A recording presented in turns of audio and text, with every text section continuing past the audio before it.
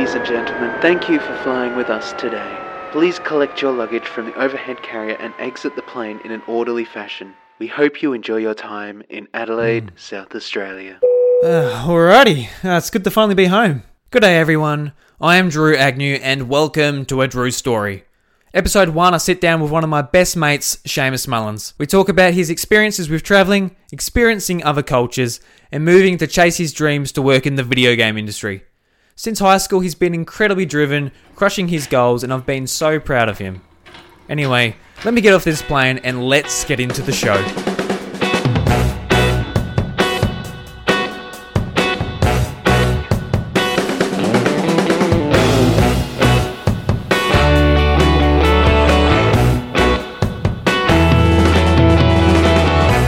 Seamus Mullins, welcome to A Drew Story. How you going, man? I'm good. Thank you so much for having me on the show. No worries at all.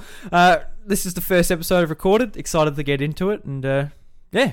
Yeah, you've been telling me about this for a while, and you've been excited for it for quite a while. So yeah, I'm really, it's really nice to be part of it, especially right from the start. Yeah. So today's episode is all about travel. Some of the adventures Seamus has gone on throughout his years. He's getting old. Yeah. What are you, 30? Not 30. 23. 24. Oh, you're 24? Yeah, that's 24. Right. It's been your birthday, March, right? Yeah. Yeah, some friend I am. Jesus. Well, I've gone. It was your birthday next week as of recording until you mentioned it. Oh, Seamus. Yeah. But first off, Seamus, before we get into all that, I've just got 3 icebreaker questions to ask you. Okay. So, answer as much or as little as you'd like. And this is so everyone can sort of get to know a bit more about who I am and stuff before we jump into the stories, as it were. Yeah, yes. Cool. So, Seamus, what is your favourite food? That's I'd be disappointed if anyone said that wasn't a difficult question, but it's also something I think about relatively often. Favorite cuisine is Italian. Oh, really? Yeah. Wow. Okay. By far, like I don't know how you could go past pasta, pizza. Oh, just those you can't go past lasagna. Them, no. Yeah, just those things in general. Pizza would probably be up there. Chicken wings, but pizza. Yeah. Yeah. Well, what type of pizza is your favourite pizza then? Meat lovers, but I like a good veggie pizza as well. Something that has like pumpkin on it. Oh. Yeah. Yeah. Pumpkin on pizza is I definitely like a supreme type of thing, like a mix between meat and veggies and all that. Like capsicum. Absolutely love capsicum on pizza. Man, you can't go past that. So good. Now, and I just want to get this out there before we really get into it. No, not pineapple. Just no. So you've hopefully just turned off half the people who are listening. I've got nothing against pineapple. I don't like it myself, but the problem with pizza is it's a social food, so you got to share it. If you've got a pizza to yourself and you're eating your pizza with pineapple on it, got no problem with it. I'll look at it and go, you know what? So I look at say Malcolm. He's got his pineapple pizza. But I don't like pineapple, but I'm glad you like it. As soon as Malcolm says, do you want to get a pizza together? And he suggests Hawaiian, I'll say to Malcolm, no, Malcolm, no pineapple on the pizza. I couldn't agree. I think I agree with you more about this than anything else we've ever. Right. So your favourite food, pizza. Let's go with that. Okay. Yeah. I like how you say like Italian, and it's just like, yeah, just meat lovers. Probably an Italian just like die at the thought of just like a meat pizza. I mean, I don't know much about Italian. Well, pizzas, calzone's up there for me with pizzas as well. Calzone is really underrated. Well, it's people should have calzones more. It's great. Yeah. I'm not a big calzone person, but maybe I just haven't had that good a one. I've had like a couple here and there. Maybe I don't know. I just prefer a pizza. Yeah. Next question, Seamus. What is the best year of your life? What has the best year of your life been? Now, this is a big question. Wow, yeah. I thought the first question was huge. Wow, okay, that's a lot to think over. I often say to people the years I was living at a residential college when I first moved up to Adelaide. So originally I grew up in Millicent with you, Drew, in the country town. Mm-hmm. Fairly small, around 5,000 people.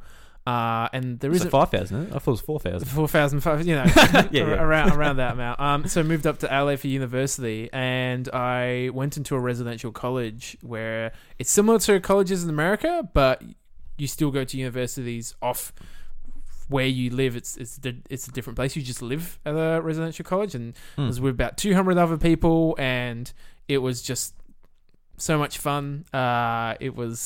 Everything was pretty much prepared for you and organized for you socially, food-wise, so you could just focus on food and making friends and making connections with people. And yeah, just the best years of my life, just pure fun. I'm very lucky to have had that opportunity to do that.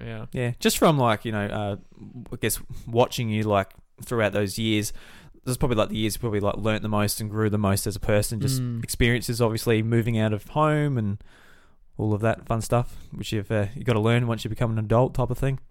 Yeah, it was a massive growing period for me. So like, it was great to go through that period with lots of other people my age and a lot of people who I became really close friends with, and just a lot of people that I don't even necessarily see or have seen since then, but was just great to have known them during that time. And yeah, to spend time with a really wide variety of people that you otherwise might not have normally.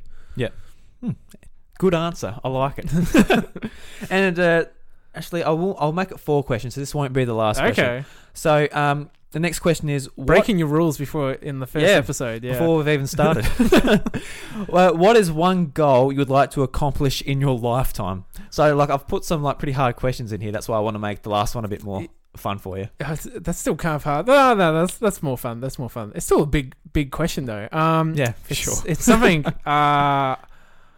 has changed for me definitely over the years. Like, it's changed constantly over the last few years since finishing high school and going out into the big wide world and doing further study and working and getting a lot more experiences and traveling quite a bit as well. Getting a lot of experience through that life experience.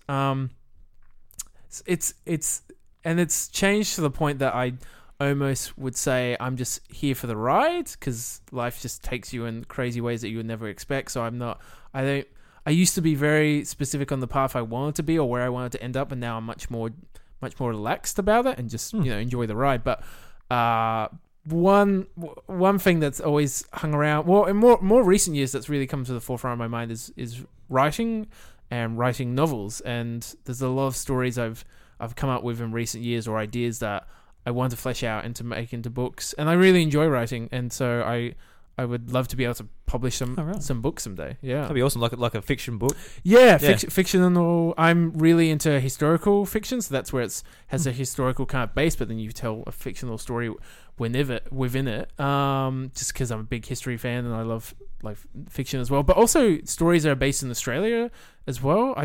I'd love to just see more Australian stories, even if it's fictional, just within Australian settings, whether it's Adelaide or Melbourne or rural Australia. Like that's something. Those are the type of stories, or the stories that come to mind. I often think of. I like to set them in those locations and be Australian, just because we're Australian, and so it's just something that naturally comes to me, and I really like that.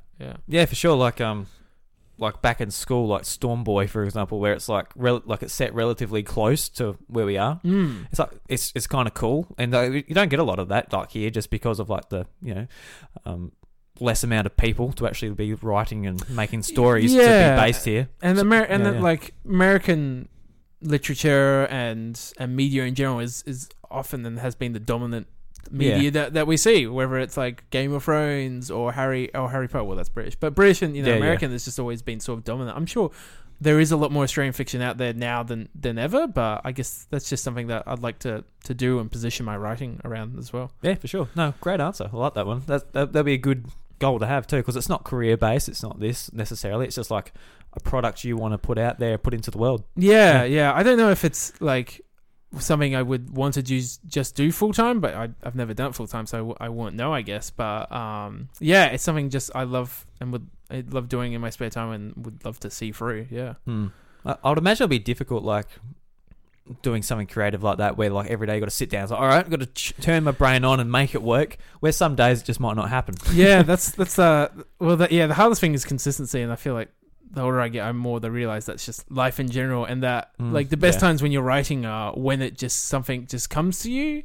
As I'm sure in any creative field, you just have an idea and you just think of all the possibilities of it and what you could do with it, and that's really exciting. And then actually fleshing it out and seeing it through is the hard work. And actually sitting down and just writing something, it can take depends how big it is, but regardless of how big, you have to spend a good amount of time just writing out drafts, and inevitably your first drafts are terrible, and it takes a while to actually flesh out your ideas to what you originally envisioned it to be. So it does take a lot of hard work.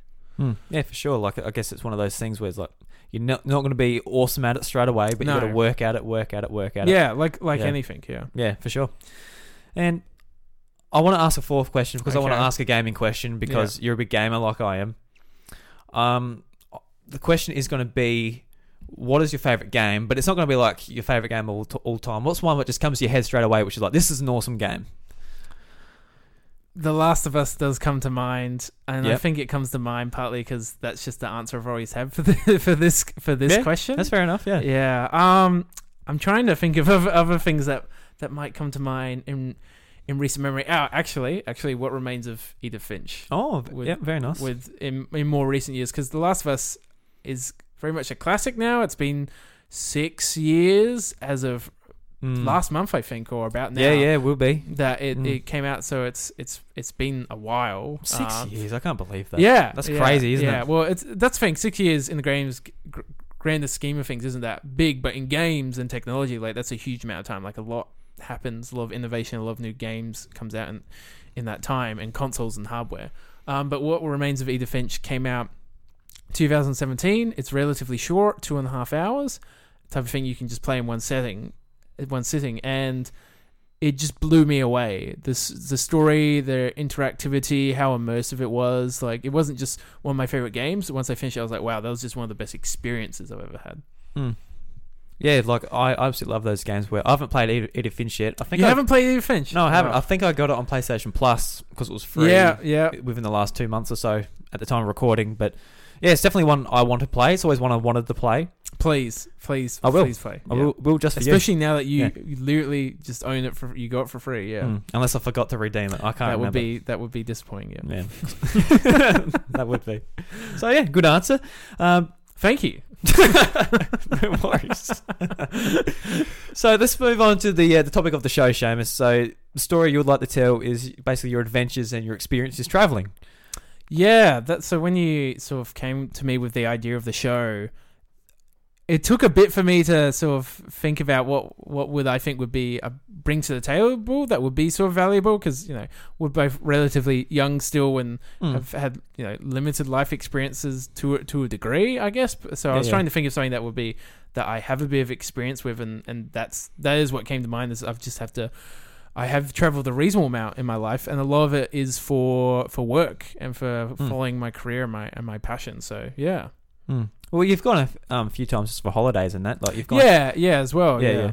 You went to Japan and where have you been? Like better than me. I'm not going to try and list them. So I've travelled in Australia a bit, but I would always like to travel around Australia more because it's Australia's such a big continent that I'd love to see it more. So I've travelled in Australia a bit.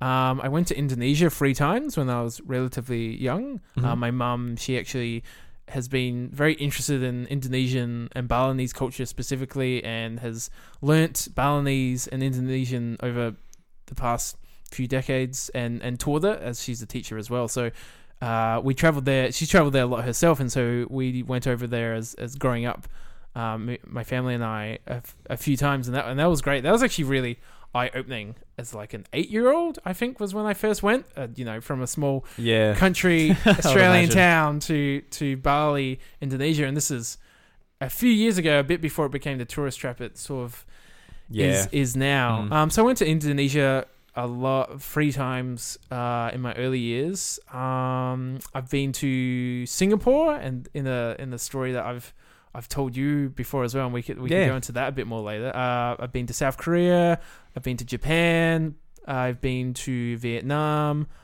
I've been to New Zealand most recently, spent 6 months living and working there very recently.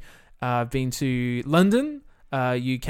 I only went to London. I didn't go to anywhere else in the UK. So it's kind of like I just say London. That's might be my one trip to Europe, and that was a work trip. I think that's most of the places I've been to. Yeah. Excellent. Like I mean, was it at the end of high school? Like your mum said, you should go traveling to like get more experiences, and I thought that was a really like great idea, especially in hindsight, looking back at it now. No, we're a bit older. Do you feel like that was a good decision by your mum? Say, get out of here, actually see some different things. Yeah, rather than for sure. Looking back on it now, that's such a good point of how much I've gone on to travel and solo for various reasons as well. And I don't know if I want to give my mum all the credit. I believe it was both my parents because they've both done a reasonable amount of travel, and so when it got to final year of high school, they all both said, it would be great for you to go travel somewhere by yourself, because like I said, I've done family trips internationally with family, but obviously there's a big difference between going with the safety of family when you're younger and your parents organize everything, your family organize, you're always with them, it's not a lot of independence or choice. Not that there's anything wrong with that, it's just a different experience. So when I was in my final year of high school, they said, you should go travel, it will widen your horizon, your perspective on life and the world. And so just choose a place. And at the end of the year, I started my first commercial job. I worked on the farm for my dad and stuff like that. But I'd started my first proper job during high school in that final year, so I was saving up for that. And I decided to go to Singapore. Awesome, yeah. So what were some of the, I guess, ways to prepare for that? Were you like looking at places to go beforehand and getting it organised, or just sort of just go and get your accommodation ready, but then you just sort of explored from there? Or I think when I was planning out, I was looking at from a very detailed or factual, I don't know what the word I'm looking for is, but a very organized point of view, where I was like, oh well, yeah, this is where I'm going to stay, and these are the very specific icons or tourist things I'm going to go see and stuff like that. And I never really considered it until I got there, of just wandering around and exploring the city of Singapore and the country. I was very much preparing for it. You do those standard things of like, oh, what are you going to do? And based on what you want to do, where you're going to stay to be close to that. And, that makes sense. So those kind of typical kind of things, just trying to plan it out. I've always been the kind of a fairly thorough person who likes to do a lot of research before doing most things. And so I guess I did the same before I went. But when I got there and having the freedom to be able to just choose exactly what you want to do. You don't have family, you don't have a partner, you don't have friends, and having people, all those things, all those types of people with you can be great for holidays as well, and very different experiences. But going somewhere by yourself and having that ultimate freedom is really just freeing and invigorating to have that freedom. And just so I would just wander around the city and the country and just explore various places like Chinatown, India Town, like just all the different like suburbs, and just wander around and just see life as it is. What's there. Yeah, just seeing life as it is somewhere else in an entirely different country and culture, and just sort of taking it in and getting sort of organic experiences rather than just, I still did a lot of the touristy things, but when I look back on it, the moments and experiences that I enjoyed the most was when I was just wandering and exploring, because that's not something we get to do too much now, especially in the modern age of the internet, where we have Google Maps with us all the time. And you're always going somewhere. A to B. It's not just seeing what the market looks like. Yeah, like just stuff like that. Totally. Yeah, you've always just got a route planned out for you long beforehand. And so I'm just going to wander around this part of town and just see where I go and just meet some people and check out some things, and you just don't know what you're going to come across, and that was fantastic. That was a really good experience. So that definitely widened. I don't think I appreciated how much it widened my perspective on life in general, and made me think more beyond my humble beginnings to a degree. So it was looking back on it, I can't imagine how important it was for me looking to how much travel I've done since. Yeah, and just like talking about like the I guess sense of freedom, I felt like that when I went on my trip up the east coast of Australia. Like, we didn't really have anything planned. We're going to get from the bottom to the top. That's pretty much what our plan was. And you went with your partner? Yeah, with my partner, and we were pretty laid out. Like, I think we got to places like Byron Bay, and for example, we're like, oh, let's stay here an extra week. So we did. Just because you could. Yeah, because we could, and we didn't have to be anywhere by a certain time. But there was one time where we had to be at a certain place by a certain day, and that was like literally a day's drive to get there. might have been like 20 hours, a 20-hour drive. Wow. And like, obviously the tour guide kind of like, he said, oh yeah, you can do it in a day. But I didn't realize he meant literally a day, like a full day. But like, that was probably the one instance of the trip where like we had to, like it was planned.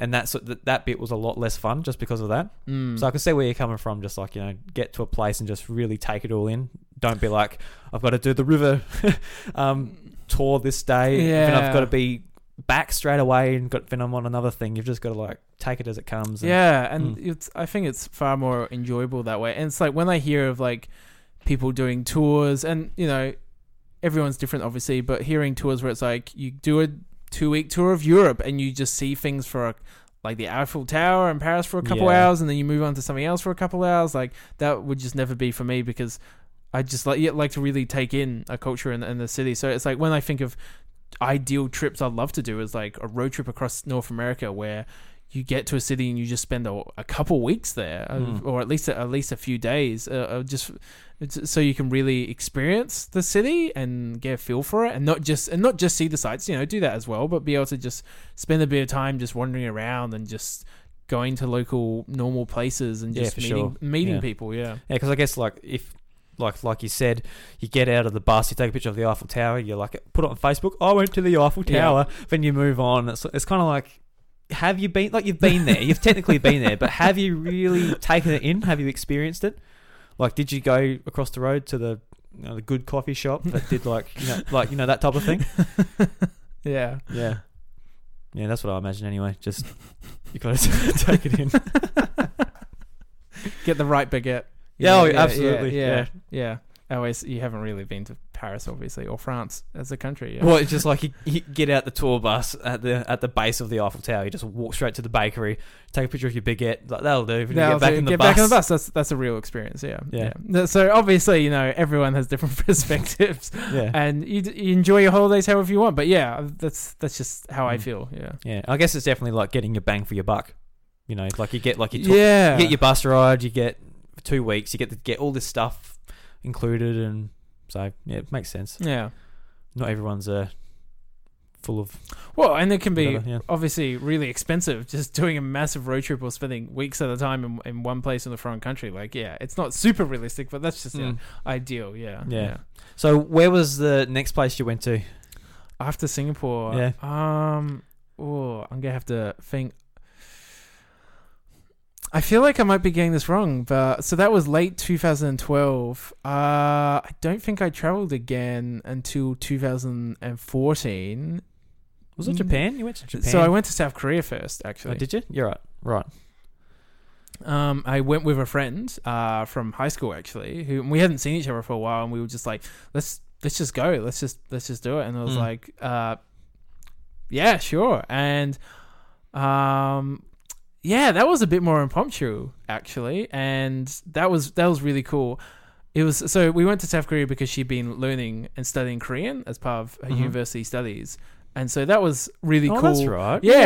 From her perspective to be able to go there, and that's one of the main reasons she wanted to go. And I think she's traveled quite a bit there since then, which is awesome. And so I was just like, yeah, sure. I've saved up money from summer work. Like, I'll just come along. Sure, that sounds like a lot of fun, and that was a really interesting experience. And when I think back on Korea, especially, that's one of the experiences I think back on. I'm like, I'd love to go there and spend more time just wandering around and exploring, because I think we tried to do and just see a lot of the kind of touristy things. I think my memory is just a bit hazier just because of that time for some reason. But yeah, that's one of the experiences where I'm like, I really love to go back to Korea and spend more time there. We were mostly in Seoul, the capital, and in one of the more trendy suburbs. And yeah, we saw a lot of the more touristy things and cool, trendy markets. And it was great. It was, once again, a very different type of culture.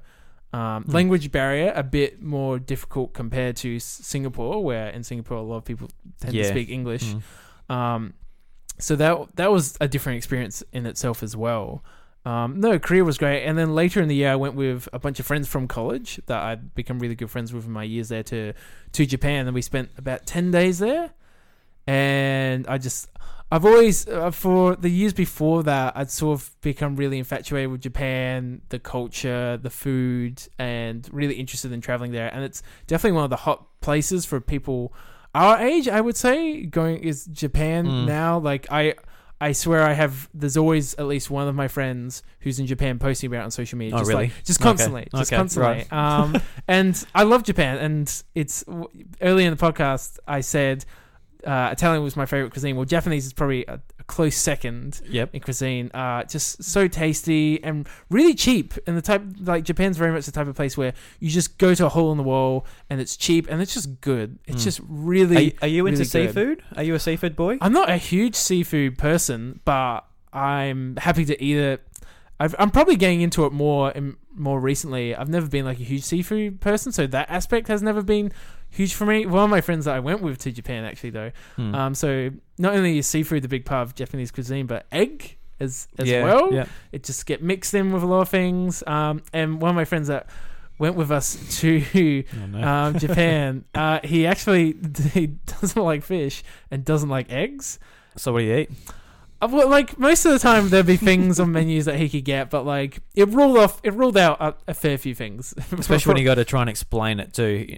Yeah, when the language barrier's there. Yeah, sometimes you get things and it'll just have the egg on it, and he'd just have to like pull it off, or it's already mixed in, or something like that. So like trying to pick it out of your rice and stuff. Yeah. But that was just how it was. He understood language barrier isn't always an easy thing, but the food was fantastic. Cost of living is actually fairly low in Japan from what I know, especially when it comes to food and drink. At least, as long as you're not going to crazy expensive restaurants, you're just going to holes in the wall, and it's great. Really, really fantastic food and beautiful country. Once again, really different culture, different mindset. Everyone is just so polite and respectful. Not to say people in Australia aren't. It's just Some different. It's just different. It's a different culture, a different mindset, and I really enjoyed that. And I really enjoy and appreciate Asia throughout Asia and the many different cultures throughout it, just because it's so different to ours.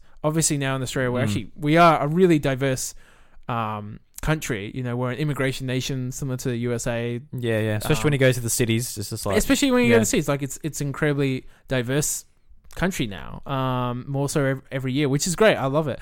But it's still very different to going to a country and it's all one type of culture. It's all one way of doing things and one sort of mindset. And Japan is just very distinct for me in that, and Asia as well. And I just find their cultures very interesting, and just because it's different, just because it's almost the polar opposite in a lot of ways. But we spent a lot of time just going to beautiful parks throughout Tokyo, and gorgeous temples.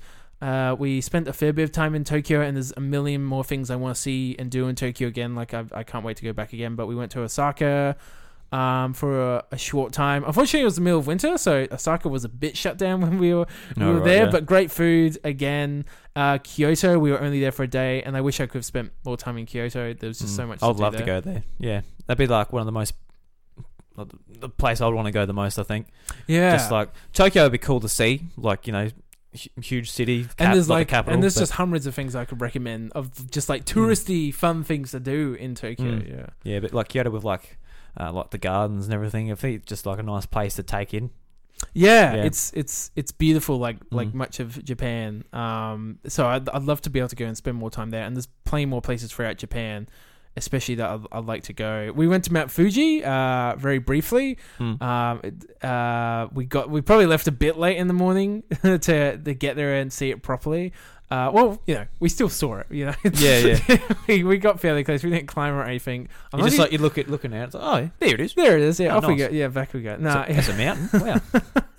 Wow. So yeah, that was the next period of travel I did, was in 2014 to South Korea and Japan, two places fairly close to each other. Yeah. And somewhat similar in culture, but very different. Very, very, very different. And they were great. And it's been almost 5 years since I've been to both of them, and that time has just flown by, and I'd love to go back to 5 both. years, really. Yeah. No, I guess 2014. Yeah. Wow. Because I remember you said, "Oh, do you want to come?" Like you asked me if I wanted to go to Japan. Yeah. And I said like, no, because this or that. But obviously looking back on it, you're getting older, you've got more responsibilities, whatever. You look back on it, it's like, fuck, it would have been so easy.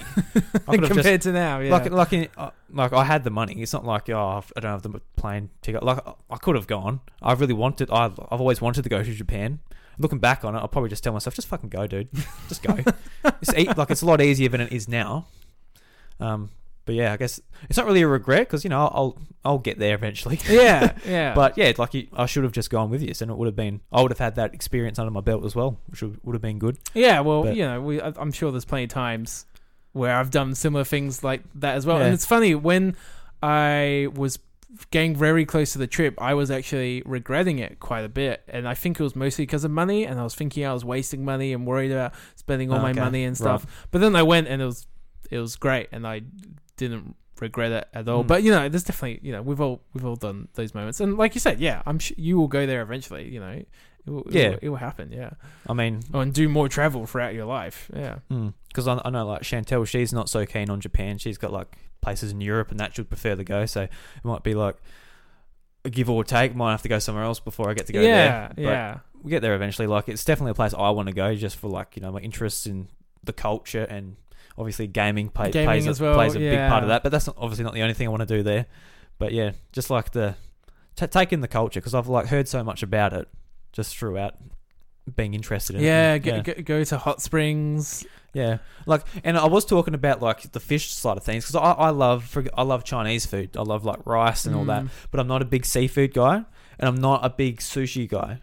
Right. I don't know if it's because sushi around here obviously isn't as good. Isn't as authentic. Yeah, authentic or like whatever. I got no idea, because obviously I haven't gone to Japan to try it. But I remember in primary school, there was a Japanese. I guess he was an exchange teacher. I remember. Do you remember? What was his name? Was it Sumek? I can't remember. I can't remember. So long now. Yeah, it's been for ages. I remember he like rolled us up some sushi. I think it was just rice and seaweed. I'm like, oh, that's nice. It just tastes salty. That's fine. Tastes good. I can eat this. But I had it like probably not long ago, probably a bit after high school, 4 years ago, whatever it was. And I remember it just tasted like vile. I spat it out.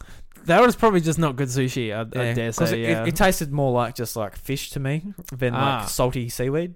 Right. I guess there is a lot of different types of sushi. I would assume so. Yeah. But when I was in Japan, I think we only actually went to one place to get sushi once, and it was like proper authentic sushi place.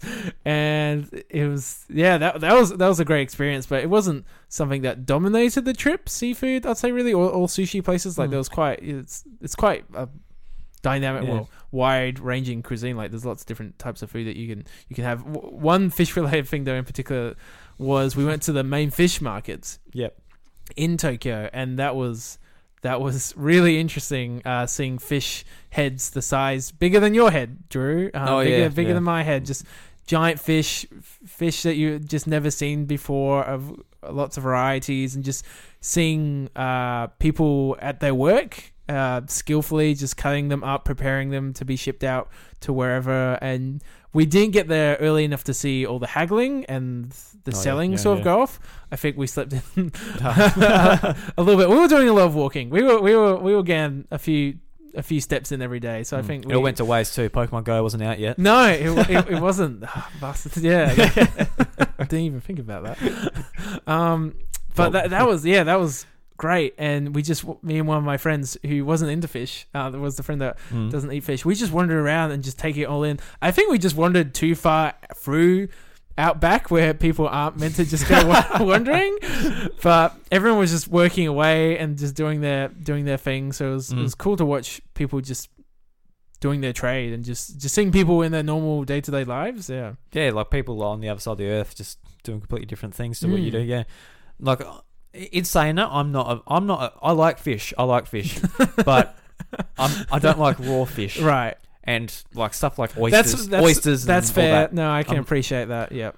Like there were people eating just raw oysters at this event I was at, and they're just like cracking it open, and like just like slurping it straight down. And I'm just like looking at it, like there's moss on the shell. Oh like, no! And I'm like, it looks disgusting. It stinks. I'm like, what does it taste like? And the guy's like, just like salt water. I'm like, that doesn't sound appealing. No. I'm like, I don't know. Especially when they bring out like the what's it called?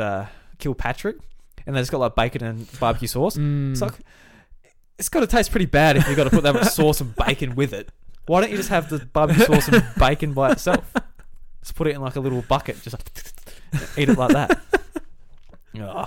No, I can totally see where you're going from, Drew. Yeah, so I'm not against seafood. I just better put that out Yeah, there. I just want to clear it up. Yeah, clear it up. So so that was your Japan trip. Yeah, which like I said was 5 years ago now, so that feels like quite a long time ago. And then you would have been little Seamus back then. Yeah, little younger Seamus back then. And I'm trying to think of when I went to Vietnam. It was next year, the 2015. Oh, right, you're on a roll. Yeah, you're traveling. At this point, yeah. With my parents, and we were entirely in southern Vietnam. My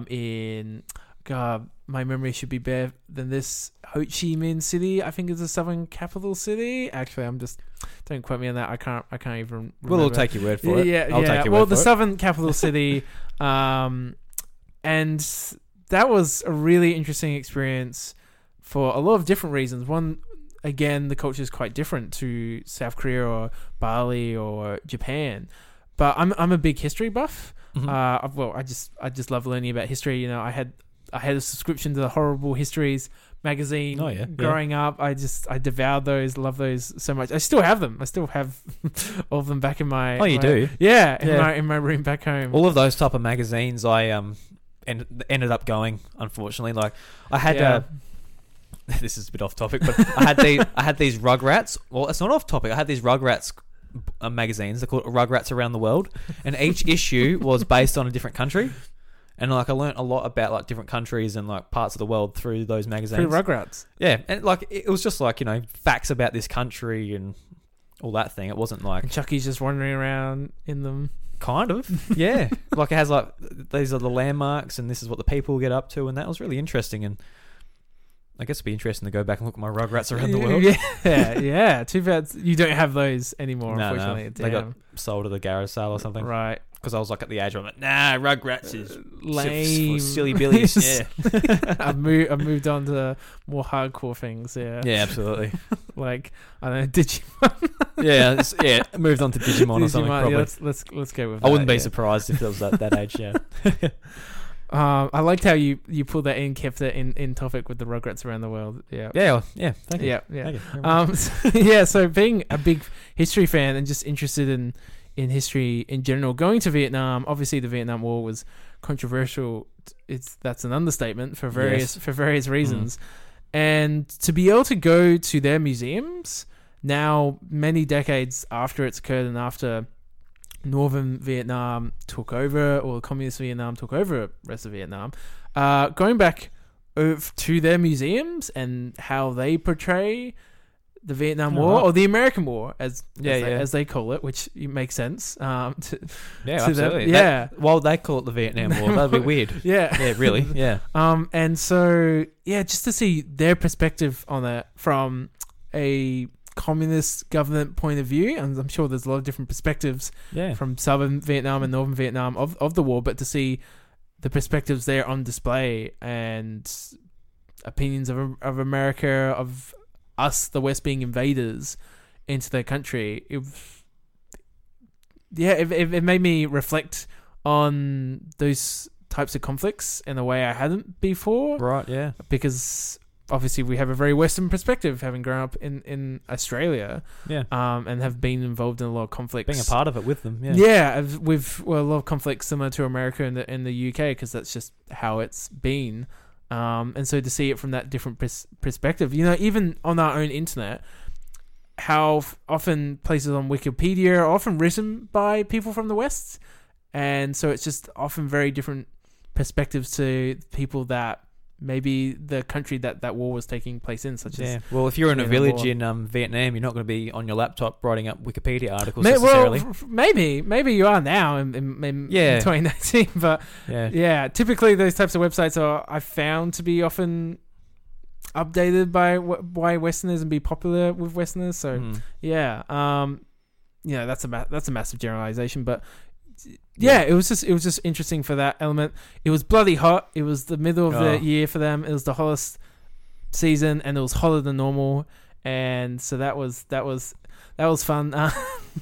Yeah. But it was great again to just wander around the capital city in Vietnam and to take it all in. And Vietnamese food is great as well. Yeah, I was about to ask that because like I hear stories like people eating some crazy stuff over there, which I'm like, oh, I don't know if I could do that.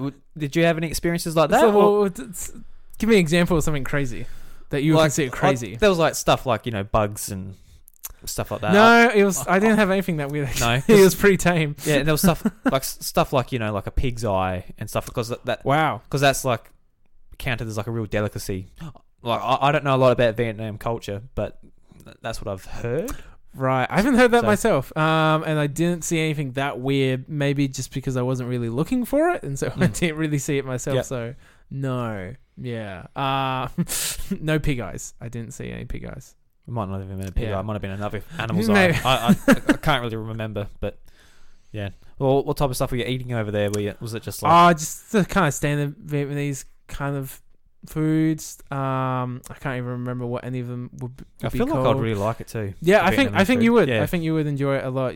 It was. I'd love to go back again in a cooler time of the year in Vietnam, and to go up the north as well, and to see more museums and see more historical elements of the country and see more perspectives, because I only went to 1 or 2 museums in some Vietnam and they were really interesting and eye-opening in themselves, so I'd love to go see more. Well, you said you went there with your parents. Did you feel like that was a different experience again? Did you enjoy it after being I would by say yourself? It was more of a holiday, because in other times when I went to South Korea or Singapore or Japan, they were kind of more going there for experience and to see things and to do things and have a bit of a schedule and take some time to explore. But most of the time those trips weren't really holidays. This one was more of a holiday because we went there to go somewhere different, but have a holiday for my parents to take time off work and get away. So yeah, it was a bit more chill, a bit more relaxed. Actually, I don't know why I only just remember this now. This is a pretty distinctive point of the trip. My dad and I went out snorkeling just on the coral reef, and it was pretty like not the first class kind of trip prepared. It was pretty third rate. Just get you on the boat, drive out to some random reef, and just chuck all these people in the water and scare all the fish away. And we go to this like bay, and there's just hundreds of people. I don't know how there could be any fish because there's just all these boats rocking out with dozens of tourists in each of them, chucking in the water. And yeah, it wasn't as like super well prepared. It seemed like a bunch of people just had boats, and it's like, yeah, we'll just charge them and take them out here. And that sounds pretty scary. Like, because I know like when I went to see like the Great Barrier Reef, like obviously Australia has like better I guess rules as far as like what they can do with like the amount of people on the boat and where they can take them and that type of thing. But I would imagine like there's been stories where people have been left in that type of thing, like in the ocean, like that would be absolutely terrifying. Yeah, that would be. Unfortunately, it wasn't too scary our experience. It was just kind of dodgy. I guess the way we put it, like the place where we had to go to meet them was just in the middle of nowhere, just in the field, and that's just how it was. But how the country is. Yeah, so the trip itself was all right. It's just when we were out at the coral reef, we spent a bit of time just swimming around, checking out fish and the coral, and then as we are called back to the boat, as I go to swim, I kick out, and my foot just kicks into some coral. Ooh, and just like cuts it open. That shreds. And it's not a big cut. It's not super deep, but it's like there's a bit of blood coming out, and not a disturbing amount. Just like that's stinging a bit.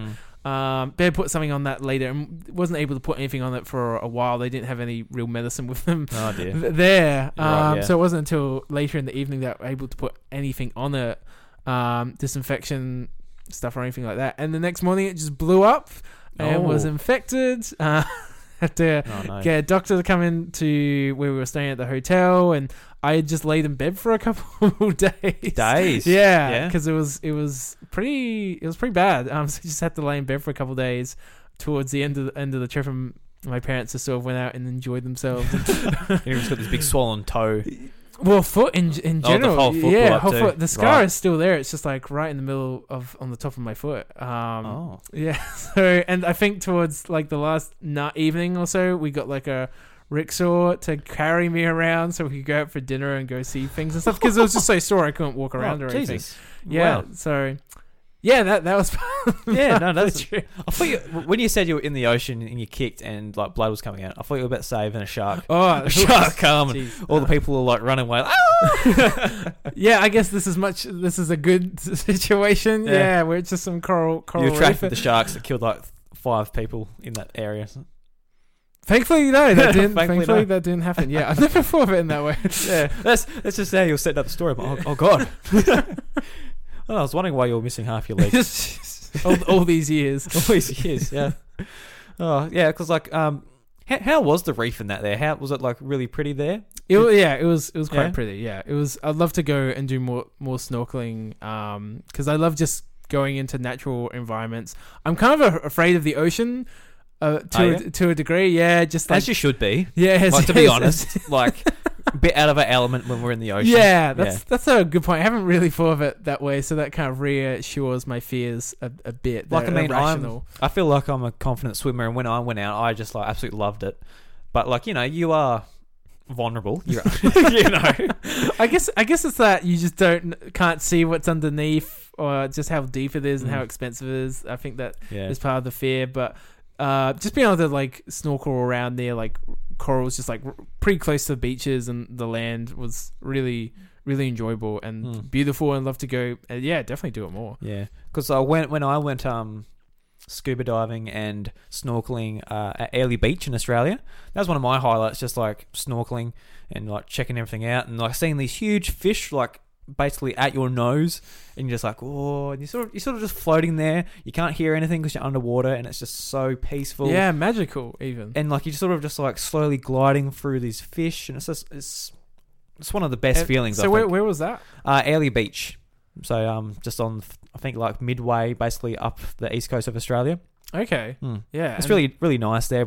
We went on a basically like a yacht with all these people.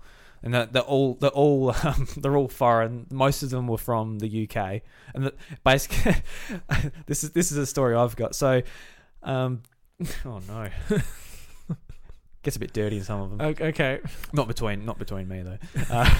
So we have these. You have these options of types of boats you can go on in Airlie Beach. You can go on the party boat, which all like the backpackers just go and party on. Yeah. You can go on the, I guess like the moderate party boat. Or you can go on like the expensive one, and that's just for like, I imagine like older people to go on. Right, not the party, but not a party boat. So we basically. I like the I wonder what the moderate party boat is like. Just having a few drinks. Well, like... that's the one I went on. Okay. Because like the party boat, like they literally just stay up all night, get drunk, and just like sleep all day and drink on the boat. Like it's a waste of time. While you can do that in your motel room back in Europe. Like seriously. So we're on this boat and we're going. The daytime was scuba diving, or not scuba diving, we were snorkeling and stuff, and it was really good. Beautiful days. We couldn't have asked for any better weather. And we got to know these people pretty well, but everyone there, they're just drinking goon. That's all they drink. And since you're not allowed to bring on cardboard, everyone had to just like take their sack out of the cardboard. So you can just bring your own onto the yacht. Well, you had to bring your own. There's no bar, obviously. Okay. It's just like a. But you're allowed to just bring drinks. Yeah. So everyone has these goon sacks because you can't have glass or cans. Right. Well, I think you can have cans, just not glass. So I think we had like... goon sack works just as well. Yeah. We were basically the fancy ones with our Summersby cider. in your cans. Yeah, in the cans. Yeah, and well, in these tiny little beds, basically. So like, it wasn't long enough for me. I had to like hunch up to sleep. Yeah. And Chantel and I, we went to bed early that night because, all right, we've got to get up 6 o'clock. We're going to see the sunrise on this beautiful island. It's going to be great. So we go to bed, go to sleep. We try to get to sleep. And the party's going on to like 12 o'clock. We're like, all right. The moderate party. The moderate party boat. Because this other party boat, that literally parties all night. Doesn't stop until they pass out. That sounds like a good time to measure, yeah. Well, maybe it would be. Maybe it would be. No, I definitely see your point from before. Yeah. I'll probably go the moderate party boat as well. So this other couple, you can hear them like staggering to bed, and like the walls are thin as anything. Paper thin. You could probably like punch a hole in the wall, but you don't. Anyway, this other couple start like, you just hear, oh, and you know where it goes on from there. And we were, I like it, just like, oh, and you know the rest, Seamus. we were like, oh my god, and then like you heard him like get out again after they finished their business and they did, and like I popped my head out of like the little hatch because like you jump down into this, so I'm like, okay, look, like put open my hatch, I'm like, guys, shut the fuck up. I don't think they heard it. They're that drunk. You just like, especially like, oh, it was awful. Anyway, but the rest of the trip, apart from like that night, was great, and the people were generally nice too. And it was funny because like the guy who was doing the actual, who was I guess the driver or the tour guide or whatever you want to call him, he's like, the captain. Yeah, he's like, what the fuck are a bunch of Aussies on here? I never get Aussies. Like, it's just always backpackers, and we're basically there. So, no, we're from South Australia. We're just going on a holiday. Because I don't think there's many Australians at these types of places. It's all just like Europeans or like wherever. Yeah, and I met a fair few cool people. Like, I'm still friends with them on Facebook and all that type of thing. That's great. Yeah. Yeah, so that's one of my stories from the trip. I wasn't expecting that. As far as scuba diving goes, anyway. Yeah, I couldn't. Have you tried actual scuba diving with like the mask and the oxygen tank? No, I haven't. Yeah, that would be really cooler. I tried that once on this trip at the coral reef, but I couldn't like equalize my ears, and I just had like a massive headache. Like it was the biggest headache I've ever had when I got out. It was like a migraine. Wow. It was huge. And I was like almost throwing up and everything. But like, I think I just obviously didn't do it right. So yeah, there's a lot to it. Yeah, disappointing too, because like when I was down there, I was like, oh, this is awesome. But you just got a massive migraine. My head is splitting your head. My head is literally going to. It felt like it was just like getting bigger and bigger, like a balloon. Like yeah.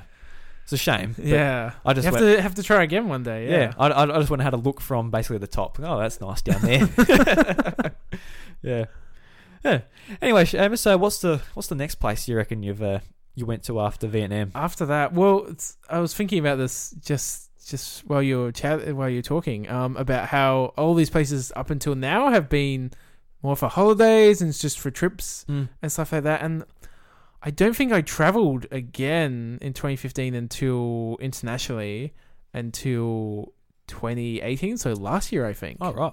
Yeah, so there was a bit of a break there where, I guess it depends on how you define travel, but once I finished my degree, in my field of work, so I guess generally I work in communications, but more specifically I work in the video game industry. And that's sort of been, video games are a big hobby and passion of yours and mine and have been since, all growing up, all for our lives. Yeah, for sure. And so once I got into university, it was something I actually wanted to pursue into getting into it professionally. And the thing is, in Adelaide and South Australia, there isn't much of an industry. Well, at the time, in early 2017, a couple of years ago, there wasn't much of a industry established, particularly for communications and for public relations and marketing. There's not very many companies in Australia in general that do that. And so I actually had to, I did an internship originally during my degree in Melbourne for a couple of weeks, just get some experience. And then I was lucky enough to get offered a contract with that same company in Sydney. And I'd gone to Sydney on a couple of trips before, never lived there. And I was just like, let's just do it. And so I just went over there. Initially, it was just a 2-month contract. But I knew I just needed to get experience, and this is probably one of the few opportunities I would have had. So I just jumped at it, and I ended up spending 4 months there in Sydney. And that was my first time working full time as well. So that was a very informative experience.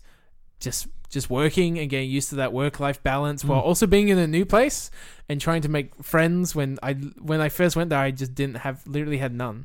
And by the end of it, I did actually have some really close, good friends that I've stayed with several times since leaving and since going back there just for work trips or wherever it may be. And then I went back to LA for a bit, then went and actually did some more work for that company again in Melbourne and was there for a couple months, working there. I really love Melbourne, so I really enjoyed that and would love to live there again one day. And so I've sort of had to travel a bit just for work, just because I've just had to go where the work is.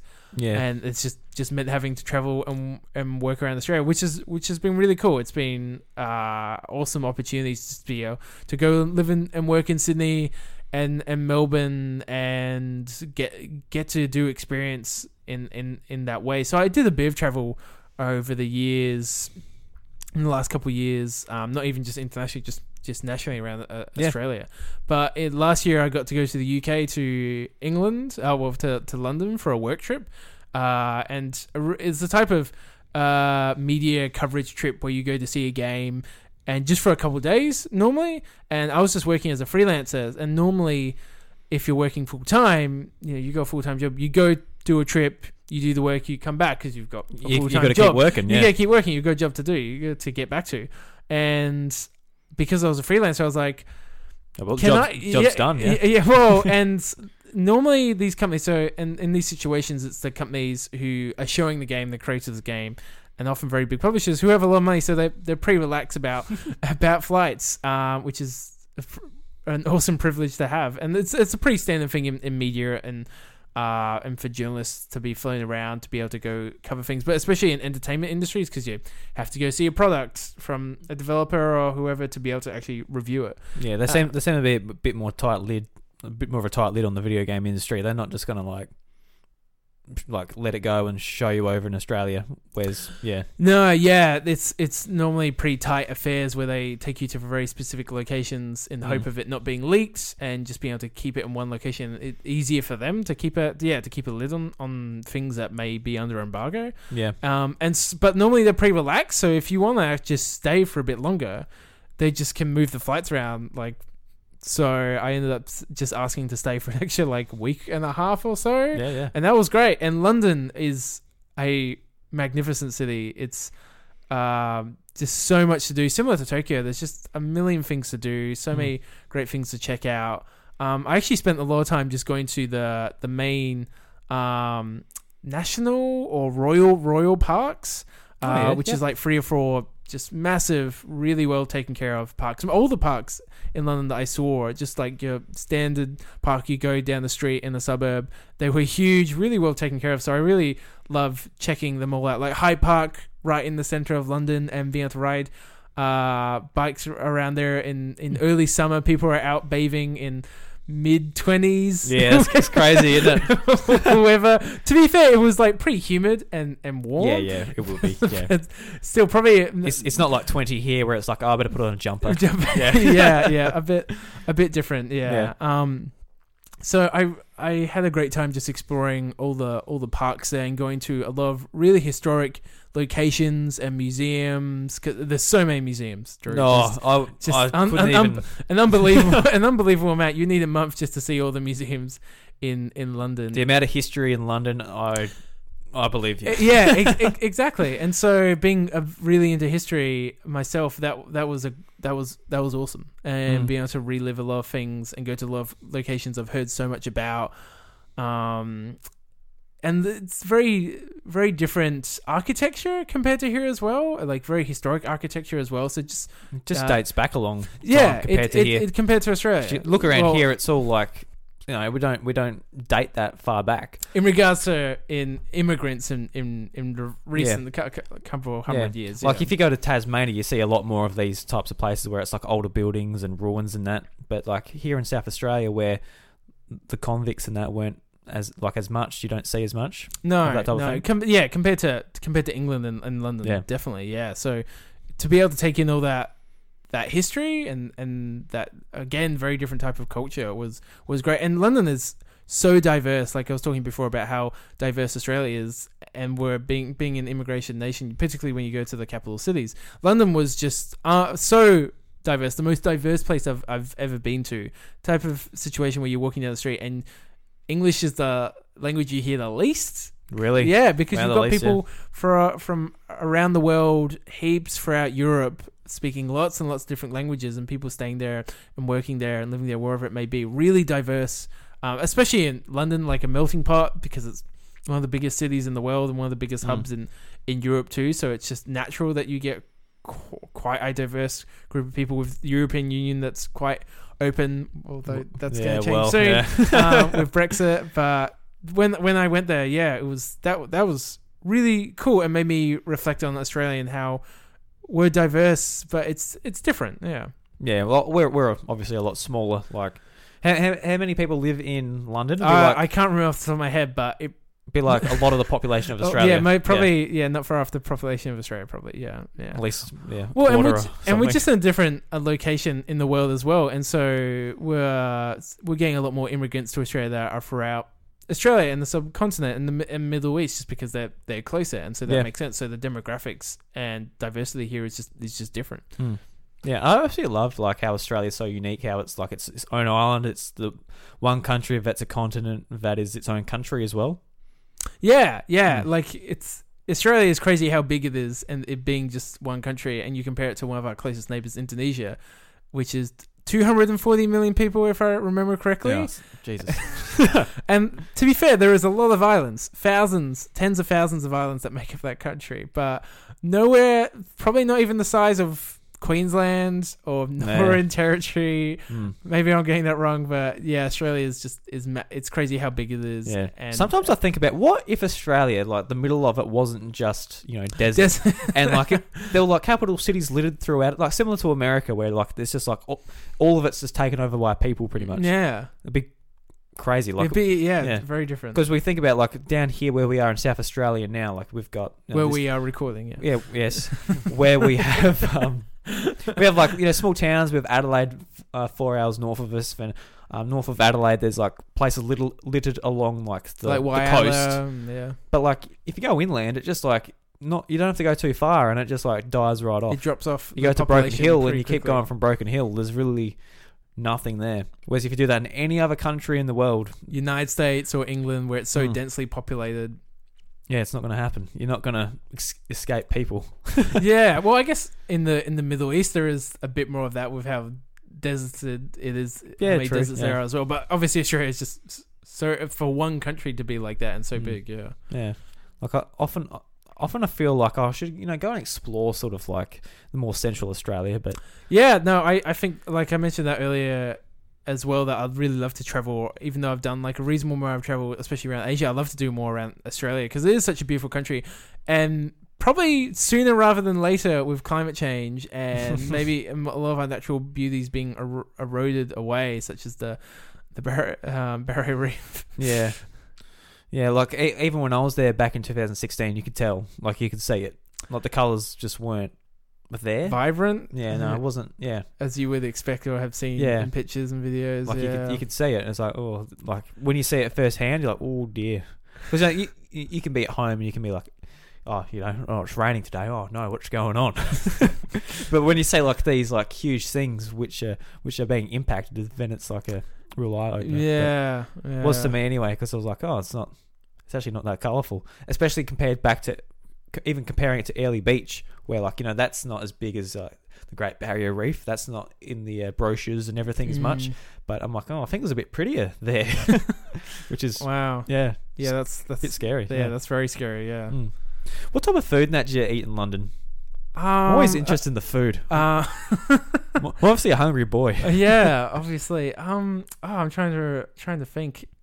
I remember particularly like the last meal I had. I just went to a typical English pub just down from where I was staying. By the way, I was staying with the most lovely English family in near central London. They were just so wonderful, so polite, so English. and they were great. They were such great hosts. And where we were was like just very suburban London, which was great. I loved it. And there was a lot of just very classic English pubs around. And so the night before I left, and it's interesting, like it's different in England how they have very much franchises of pubs. Oh, right. Pubs, it's a much bigger population, so there's a lot more pubs there. And to the extent that there are franchisee pubs, and they're considered to be more fake by English people to be a bit cheaper, like fast food restaurants, but not as good as experience. Right. And so there's a lot of pubs and stuff around there, and That's an interesting concept coming from here. So, yeah, 'cause it's always just like, a business owned by like, a Local family or something. Yeah, like you might get probably the most closest you'll get to like a franchise is like some company owns it and they bring in a manager to manage it, but it's never like a franchise where there's like multiple under the same name. Yeah, You get like people owning it and hiring managers, but yeah, that was foreign to me. That was weird comparing, especially to Australia, where pubs are sort of part of our identity and culture. That Australian-ness, go down to the pub, have a beer after a hard day of work, and you're a big football fan, so I guess you went to the pubs and watched football. And I stuff. did actually. I'm a big Liverpool FC supporter, and when I was there was when we were in a very important final, the Champions League final, and I went to a pub in Fulham in central London with a friend who I met through university in Adelaide actually, and he has been living in England, London for a year or so now. Is that you? No, it's a different friend. Okay. Yeah. And because he's English, he's originally from England, and so he went back there with his partner just to work and just something different to change things up. And so I went and watched the final in the pub, and it was great with like, authentic British football supporters, as weird as that sounds. Because like over here it's all AFL. So it's mostly AFL. Like soccer is fairly popular, but AFL and to a slightly lesser extent rugby are the dominant sports. Northern especially Australia. in northeast and eastern Australia. Yeah. So I remember like when I was going up the east coast across the border, we went to a pub. I was having a beer. I looked at the TV and I just saw the rugby on. I'm like, oh yeah, they watch that here, don't they? Because I don't watch rugby at all because down here I don't even know if it's on. There isn't teams. Is it even on? I think so. No, it is. It is on. You'll have to find it though. Like it's not just on like the AFL. Yeah. But I had a friend, you know him from high school. I'm not going to say his name, but he went over to London for a couple of years. I think he like explored a bit of Europe and that as well. And he was like the typical football player, just like. And Seamus and I, we both play soccer. We played soccer like throughout high school. Our whole lives, yeah. And basically these AFL football players were like, oh, soccer's, it's for like pussies, and it's like for this type of thing, like, the big macho, like we're football players and we're just like little old soccer players. And he went over to Europe for a few years, and I caught up with him like a week ago or a couple of weeks ago. Recently, yeah. Yeah, and he was like, he is really into his football now. Like soccer? He absolutely loves it. Really? And he told me, like, I used to think it was the dumbest thing, absolutely hated it. I made fun of you guys throughout all high school. Wow. And going over there, he's opened his mind to like to other sports, a sport that's actually played elsewhere in the world, not just in Australia, not just a little Aussie pocket rules. of Australia. Wow. Oh, that's super interesting. Well, and that's the thing in England especially, but for like soccer is considered the world's sport, and definitely. But particularly in England, it is religion there. It is so well known. It is just it's such a big part of people's lives there because there's just so many clubs, and it's awesome. Like it's a great thing to be involved with, just like religious groups are, or sporting groups here, just be able to be a part of a smaller family, a community, and be able to do something with that community. And soccer in United Kingdom is the big one, is the main one. So it's like religion there, and so it was cool to be there and be able to go watch a game for a team I support and watch them lose. Like here, like I remember in Adelaide, I went to the Adelaide United soccer game, and it was pretty packed there, but it's nothing compared to like a Port Adelaide and Crows showdown. For example. No, like and they're great. They're great. Yeah, the atmosphere is awesome. Yeah, for those. Yeah, so that was really cool. To answer your food question that you had earlier as well, when we were talking about pubs, so I decided to go to sort of an authentic British pub nearby and get like a real authentic British meal. The last night I was there, and I get a lamb shank with like mashed potato and roasted veggies. And oh my god, holy crap! It was one of the best meals I've ever had. It was. I was not expecting it. It comes out. It's just like you stand looking sort of lamb shank, but it was just delicious. Well, you would have lamb shanks. Like Yeah. your mum would cook lamb shanks. Yeah, from time to time, it's something that's sort of part of Australian cuisine too. I suppose, Especially like your parents are farmers, my parents are farmers. Yeah. You would have a sheep and would have a shank and you would cook it up. Yeah. And so I didn't know what I was expecting, but it was one of the best meals I've ever had. And whether that was because I was tired after the trip, and after after a long day, and anything tasted good, but yeah, it was incredible. I'm like, I wish I'd gone to this pub every day to get meals. I feel like the food in the UK wouldn't surprise us as much as it would like Americans. Like they're just like gobsmacked by the idea of a sausage roll. Because you hear like that, or a sausage. Because I'm like listening to like the podcast I listen to, which like some are American, and they're like describing most are American. Yeah, well, most are American, and they're describing like a sausage roll. I'm like, yes, well, I have sausage rolls, often enough. We know. So like just the type of stuff like that, which we've inherited through like obviously them coming over and like basically starting this civilization. Well, in modern civilization, colonizing Australia, yeah. Yes. We're not going to get into that here, please. But you know what I mean? Just like, and we eat meat. Yeah. Like, obviously, we take a lot from the UK and have a lot of British sensibilities. And you always hear like, oh, have you had fish and chips? It's like, well, no, I just have fish and chips at home. We have fish and chips at home too. Just battered fish and chips. Yeah. Yeah. Well, it was compared to a lot of the other places I've traveled internationally, which is primarily for Asia, very different experience, a very different place to go, and familiar in some ways, especially English being the dominant language there, but still very different, and still opened my eyes up because of just how different culture, different experiences. And I loved it, and it just made me look at the world again in different ways. And I'd love to travel throughout all of the UK, throughout Ireland and Europe. The world is just such a big place, Drew. But the next place I would travel internationally would actually be a lot closer to home, and typical kind of place you would probably expect most Australians to go as a first trip, maybe. This was my first trip too. Yeah, this is. Yeah. I forgot that was your first trip. Going to New Zealand internationally, that was your first trip, and that's been my latest trip. And this was for a work thing as well. This was to go there for 6 months though, to work for a video game studio, managing the communications in Wellington, which is at the bottom of the North Island. So it's very close to South Island. You can see the South Island. Right. You'd see it, from the bottom of the North Island. So right at the tip. So I was there for 6 months there recently over summer.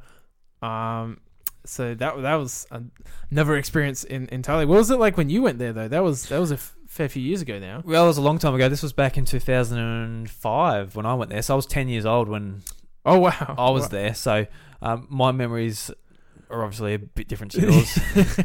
Different experience. You went with family, and I went there to live and work. Because we were over there for 2 weeks, and a lot of it was spent at my auntie's place. She lives over there. Oh, really? I didn't know that. Whereabouts? She's just out of Dunedin. She can see Dunedin from her house. All right. Yeah. So she lives just out of there. I haven't actually been back to see her since. Back to New Zealand. Right. You should make another trip then. Yeah, absolutely. Yeah, I should. Yeah. I should. Dunedin, I haven't been there. I didn't go there myself, but I heard it's just very wet, very cold, a vast majority. It was really cold when we were there. I remember that. I remember just... I still remember like the frosts in the morning, just like how cold it was, and it's just like a fog, and you couldn't see from like a meter in front of you. You just couldn't see it at all. But yeah, it was really good memories going over there. I remember going to the Cadbury factory. That shut down now, but that was great to go to. Where was that? That was in Dunedin. Okay, right. Yeah, so like they did like a thing where they like, you can see like a big glass silo and they drop like a ton of cocoa powder. You just go, you can see like the big... It's just like for show, for the tourists and that. But it was really cool to go to. I remember as a kid I was hoping this is my expectations, like there's like the conveyor belt of all the chocolate, and you're just like running your hand across and go, just eating chocolate and stuff. Like I think I was expecting like Willy Wonka or something. I can see a younger Drew imagining that and hoping for that. Yeah, and like you get to the shop and Mum's like, this isn't much cheaper than the supermarket. We'll just go to the supermarket and get some chocolate. I remember, what did I get? I got I got like some chocolate bar, and it had like nuts in it, and I hate chocolate and nuts, so I'm just like didn't even eat it. Like, no, but yeah, it was awesome going to the chocolate factory, especially now that it's shut. So I think it might just be the Australian one around this part of the world. I'm not sure where it is though. I'm not sure where the Cadbury, because you've got to have a cool climate for chocolate. But right. Well, Drew, I got to ask: did you see any sheep when you were in New Zealand? Because I don't remember seeing any sheep. I saw. was there. Well, I'll be honest. I saw a lot of sheep because Okay. what we actually did. Part of the reason to go over there 1 week was to see my auntie. See family. We stayed there and like explored Dunedin, went around all the local places around there. That was a good week. The other week was on a tour bus with the Texel Society. And Texel, if you don't know, that is a breed of sheep, which is our stud sheep we breed. And we actually went on a trip going to other studs around New Zealand. Wow. Checking them out and seeing, because the Texel breed is really strong in New Zealand, a lot stronger than it is over here. Yeah, in Australia. So we saw a lot of sheep. We went around to a lot of farms and just looked at sheep. So yes, we did see some sheep. That wasn't the answer I was expecting. We literally went on a sheep tour on a bus in New Zealand. Yeah, and I just remember like a lot of driving. We went to like Queenstown. We went like it gave us a reason to like really get around New Zealand and see some different places. And the South Island in particular. Then by the sounds of it was awesome. Like, and beautiful. Do you remember how beautiful like the landscapes of it? Yeah, I remember it being absolutely just breathtaking. Like how big everything was. Especially like when we come back to Australia, like everything's just so flat. It looks so bland. Yeah. Well, at least in South back. Australia, it is quite flat. Like in Victoria, you got like the Grampians and stuff like that a bit more, but still pales in comparison to New Zealand and the South Island of New Zealand. The Grampians is basically like you look in the distance. Oh, that's a big rock. It's a big mountain just in the middle of flat. Yeah, but like New Zealand, like it's hard to walk. Yeah, you know.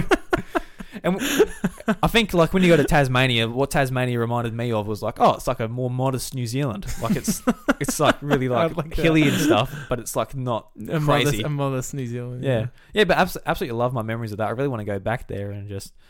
Yeah, beautiful country. Like, it's so beautiful. I know as Australians we're like, you know, always like taking the shit, like paying them out. But I think it's just because we're jealous. Yeah, it's really nice over there. Honestly, it's fantastic, and it's so just green as well. Yeah, yeah. And that part of it comes from the immense amount of rain they get through the winter. And I was there over the summer, and I'm kind of glad I missed the winter because the winter, even in let alone Dunedin, which sounds like would be pretty darn wet throughout the whole year. Wellington sound pretty miserable during winter, just like, and it's so windy. It is like people say, oh, windy Wellington, and like first month or so there, I was like, oh, you know, yeah, it's kind of windy. It's windy every bloody day, you know. Is it? Yeah, it's it can get a bit annoying, like to the point that in the middle of summer, you go down to the beach, beautiful summery day, you want to just, and this doesn't get that sunny or warm, you know, if it gets into the 30s in New Zealand, it's like, whoa, like this is crazy. It's like 40s here. Yeah. Okay. It's like what would be like for mid 40s for us here almost. Like, oh dear. Yeah. Yeah, because my parents went over there pretty recently and they said like, yeah, they were sweating over there. And like it was only like, yeah, like, you know, late 20s type of thing. Yeah. And so we would go out, like it's a beautiful summer day, and it'd just be windy, and the sand would just be kicking up into your face, and it's like, you know, it's not the end of the world, but sounds like Beachport here. That's what it reminds me of. But yeah, it's so when people say windy Wellington, yeah, it lives up to the name. But what you're saying before about like Australians taking the piss and out of New Zealand a bit, it's funny seeing the kind of ads that go the other way. Oh yeah, I bet. And this is one that I didn't actually see myself.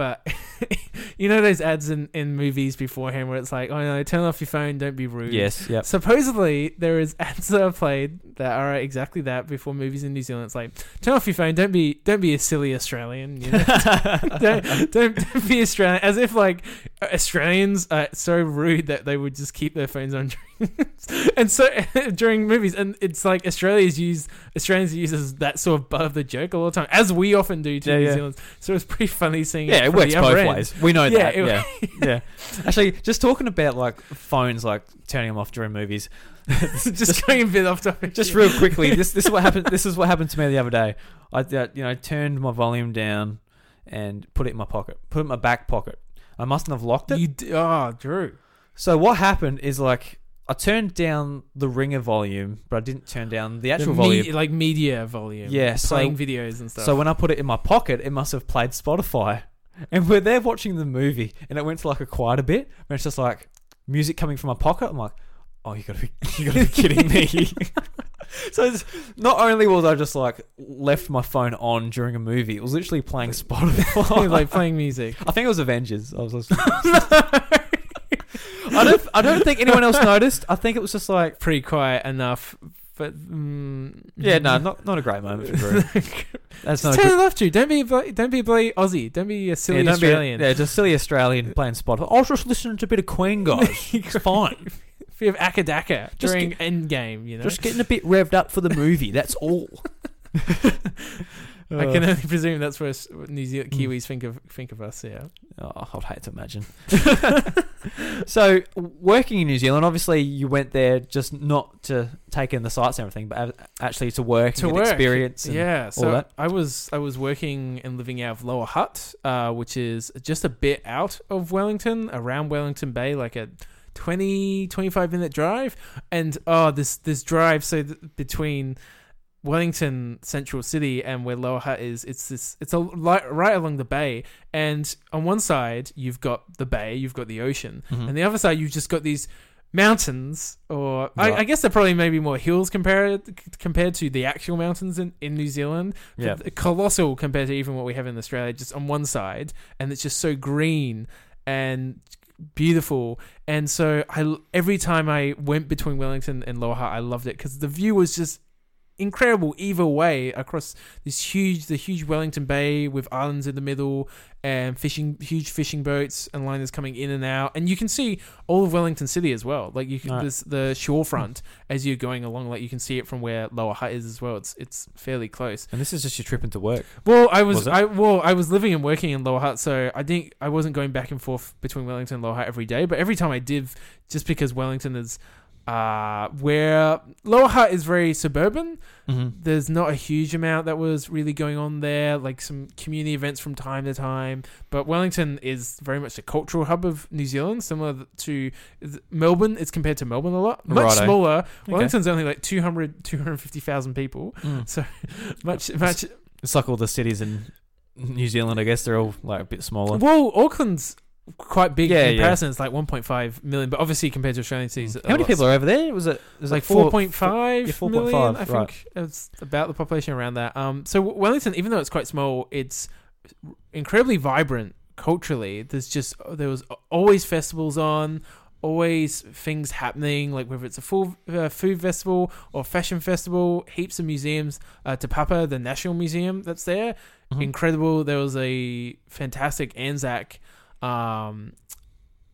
exhibition on one that I got to go to there that was unbelievable. Like, just to be able to see, obviously Gallipoli is a pretty important part, or considered a big important part of Anzac or Australian and New Zealand military history, and there's a whole exhibition about that, and just how they told it was great, and lots of awesome exhibitions on in general. So it's very much a cultural hub for New Zealand, and so often you just go there to go out for the weekend, or to go check out things, or to hang with friends and stuff like that. So, but just that one trip between those two, whether it's there's a train line that goes along there, or you can take buses. Like, it was breathtaking. Like every single time. That's just what New Zealand is like. You didn't really get sick of it over your 6 months. No, never That's did. Awesome. It was so beautiful, and I didn't actually get to explore too much of New Zealand when I was there because I was really focused on my work. It was a big opportunity for me, which I really took on with both hands, and I loved it, and I don't regret that at all. But I wish I could have did more travel while I was there. I was mostly just in the Wellington region, but just there was beautiful, and it's crazy because North Island is gorgeous. There's so many incredible natural wonders and sights to see, but everyone's like, well, it's not South Island. South Island's like the far better one, and I only touched down in Christchurch. I'm changing flights. I haven't properly been to South Island, but on one of the few flights I did between Australia and New Zealand, we'd often go over the northern tip of South Island, and it was unbelievable. Like it's breathtaking, gorgeous, beautiful, just out of a fantasy book. You know, it was just that gorgeous. So Lord of the Rings. Lord Yeah. of the Rings, like exactly. And so, if anyone like of all the places I've been to, that's probably one of the top ones I'd recommend, just because I love hiking, I love going exploring natural wonders. So for me, it was one of the best places I've been to and traveled to. Yeah, we went on like a lot of walks. Like, you get to you see a sign, there's a nature walk in 1K. Oh, so you get out the car and you go for a walk, and like it's just breathtaking every single time. Yeah, like the trees, like how tall and everything they are, and lush everything is, and green, and there's one part up at the higher points of Wellington. Cause Wellington, it's like at the bay, it's kind of flat. And that's where a lot of the city is, and it's actually quite high rise, a lot of buildings, because it quickly just becomes mountain where Wellington is. It's not very flat at all. And up the high bits, there was a natural sanctuary that I can't remember what it was called now, but they try and keep it just to be natural or local plants, New Zealand plants and animals as well. And I went through there with a couple of friends, and that was awesome, going through there and seeing just all natural plants and animals in their own natural habitat as well, and being protected. I didn't get to see any kiwis during my time there. Hard to find, apparently. Well, they're actually nocturnal. Yeah, well, exactly, yeah. I didn't know that until I went there myself, so I didn't get the chance to see any kiwis, unfortunately. Do you know they lay the biggest egg in relation to their body size? Really? Yeah. I did not know. Yeah. No, so they're an interesting little bird. They really are. No wonder the national icon. Yeah, they're just so unique looking. Like they're just so tiny, but they lay like an egg, like pretty much the size of themselves. How's that possible? I don't know.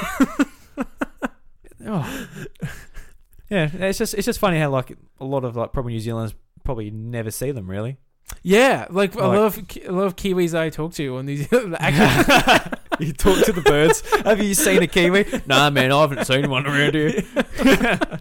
Talking to native New Zealanders, a lot of them hadn't seen kiwis themselves. But I guess a lot of people in Australia growing up in capital cities might not have seen the wombat before or a echidna before. Oh, yeah, exactly. Yeah, yeah, like a friend of ours that that we used to play soccer with. He's English from the UK originally. I remember on a sports trip that we were going over to play at another town in Victoria, and we gave him a lift there. And on the way there, we saw some emus out, just on the side of the road. And our English friend is just like, "What are those?" Like, what is that? I've never seen an emu before, because emus just aren't everywhere like they are kangaroos, and same with wombats and echidnas. You're lucky to see them really in the country that often. Yeah, well, you see them like semi often, yeah. Not as much as like kangaroos and that. No, like where we live, like it's got a lot of pine forests and that, so it's we're really much more likely to see them around here. Yeah. But still, you don't see them that often, really. Yeah. You can imagine too, like, if you come from a different country and you see a kangaroo, like our native animals are just so unique. Like a kangaroo, like where would you see anything like even a little bit like it? Like a thing that's standing on its back legs and just hops everywhere. Yeah.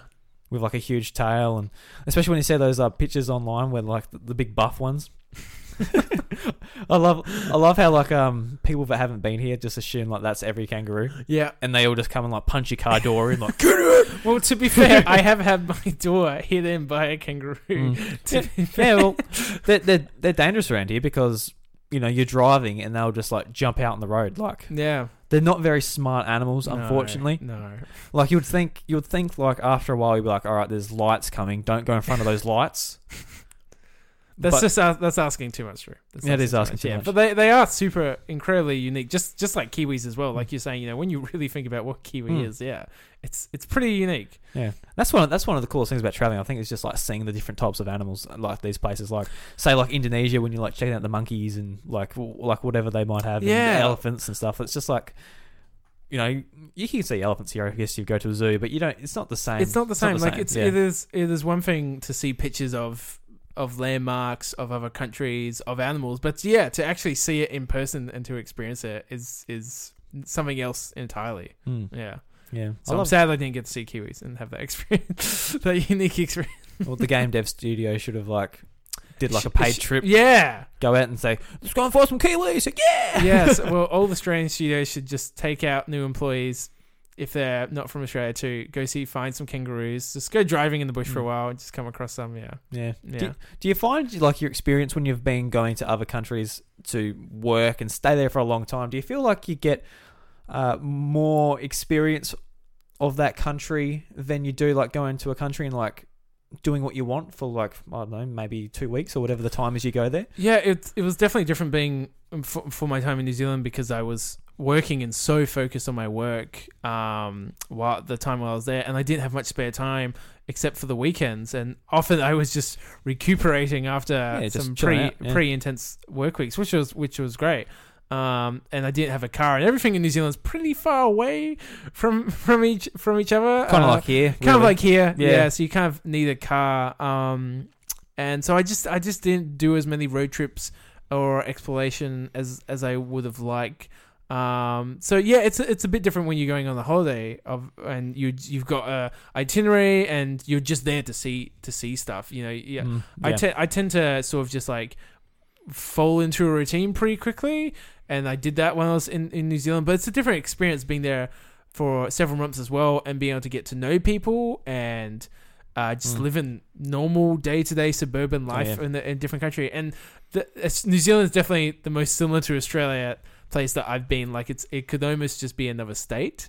Yeah, far more beautiful state. But it's that similar. You've got your Woolworths or Countdown. Very similar supermarkets. Countdown. Now that's all thin. That is really out there. Wow.